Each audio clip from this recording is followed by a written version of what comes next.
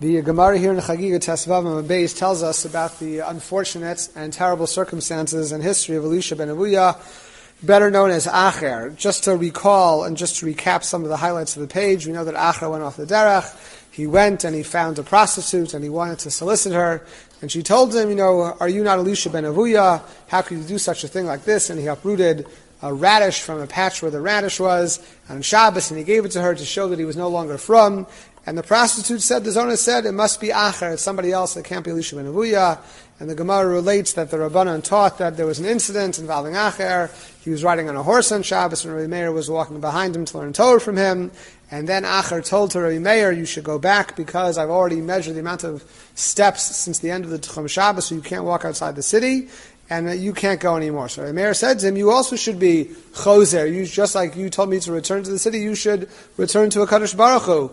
And Acher said to him, I already told you that I heard behind the paragud, behind the covering in the basin Shamala, Shuvanim Shovim, everybody can do tshuva except for Acher. And it gets worse and worse and worse. The Gemara talks about the possibility that Acher killed a child and did terrible, terrible things. I noted before, we were doing the particular daf, we talk about Elisha ben Avuya, we talk about Apikorsis, we talk about the heresy, the things that he saw, the end of the Gemara in the first parak of Kedushin about seeing the child falling off the tree, doing Kibbut Avim. But we don't really talk about the statements in the Gemara that perhaps he murdered a child in a terrible, terrible way. The really, really terrible, terrible person who acted not just in hashkafa, in machshava, in thought, but really did terrible, terrible things and really debased himself and acted in a really horrific way. So the Gemara then discusses what led to this point. Now the Gemara says, Acher, what was his failing? What was the problem? And the Gemara says that Lo Salik Mipume, he never, from his mouth, never left Greek tunes. He never left any, the Greek music never left his mouth, even when he was amongst the Chachamim, and that shows that really he was already drawn to the Goyim from the beginning. So there's a fascinating statement of Rashi here. It's a small line in the Rashi here, and it's not pshat of the Pashup pshat of the Gemara, but it highlights something very important about Elisha ben Avuya and where he went wrong, and where we can also go wrong if we don't focus on the right things. Listen to the Rashi. The Rashi says, Zamar Yavani lo pasek mi beso, he never stopped singing the Greek songs, V'hayalo lahaniach, and he should have not done it, Bishvil churban habayis, because of the destruction of the Beis HaMikdash, Shechsiv b'shir lo yashchin yayin.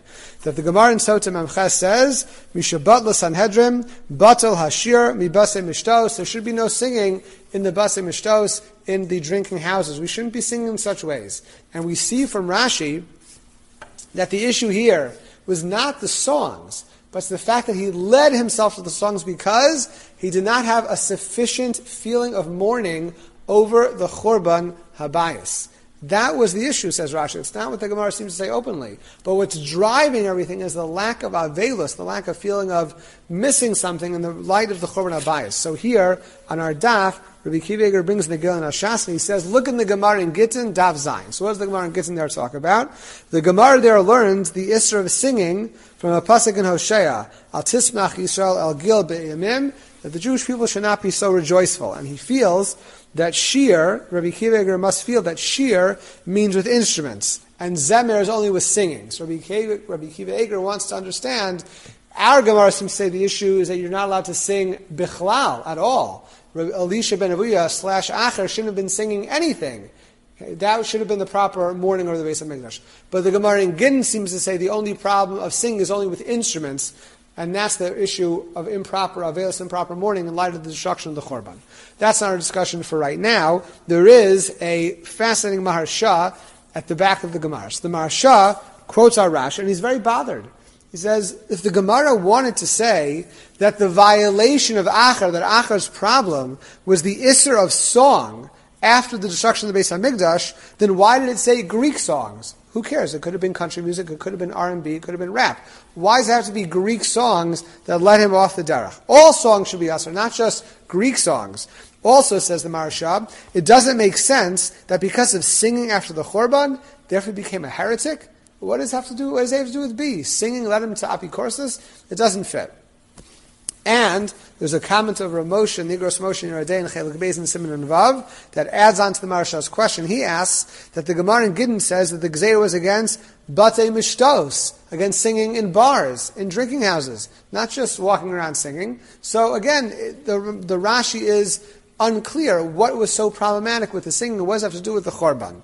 Therefore, the Maharsha explains that the issue with Greek songs is that the Greek songs themselves contained heretical ideas. It was not the music, it was the lyrics of the songs and the topics and the themes of the songs that were heretical, containing ideas that were against Judaism. The Gemara in Bava Kama Pei Beis says, Chachma Yavanis is Asar. Learning Greek thought and philosophy is Asar because it leads to heresy. And this is also the understanding of Rav Tzadok HaKohen. He writes in the Tzidkas HaTzadik in Os Reish Chafei that the Torah that Acher was learning, that Elisha ben Avinu was learning, was ineffective in transforming him. The Gemara discusses why it was ineffective, because he was already lacking. But Rav Tzadok HaKohen says that to become a better person is not effective when you're learning Torah in an external and an intellectual manner. If your learning of Torah is not getting into your kishkas and churning you inside and making you and turning you around and really affecting your pneumius, then that Torah is not affecting you in any way, and it's not going to do anything to you. It's not going to make you better at the end of the day. And because Acher was so involved in Yavanis and Greek philosophy and Greek thought, even his music was permeated with these feelings, therefore his Torah was ineffective, and that is what led him off the derech. I really want to present, though, a beautiful idea that I saw B'Shem Reb Chaim Kreisworth. I also saw independently of Ari Leib Finkel, who is the Rosh Yeshiva in Mir Brachfeld. They quote in the Har HaYera'eh on the Bein HaMetzarim, and they both understand this Rashi in the same way. And they say that Rashi is telling us something very, very powerful, and that is, people may give all types of practical reasons for why a person leaves Yiddishkeit, goes off the derech, different things lead them astray, and all of those reasons or people in their lives may be valid reasons why that person is not being effective in their Judaism and leaving Yiddishkeit and not doing or being where they could be in their avodas Hashem. But our Rashi is telling us an important yesod.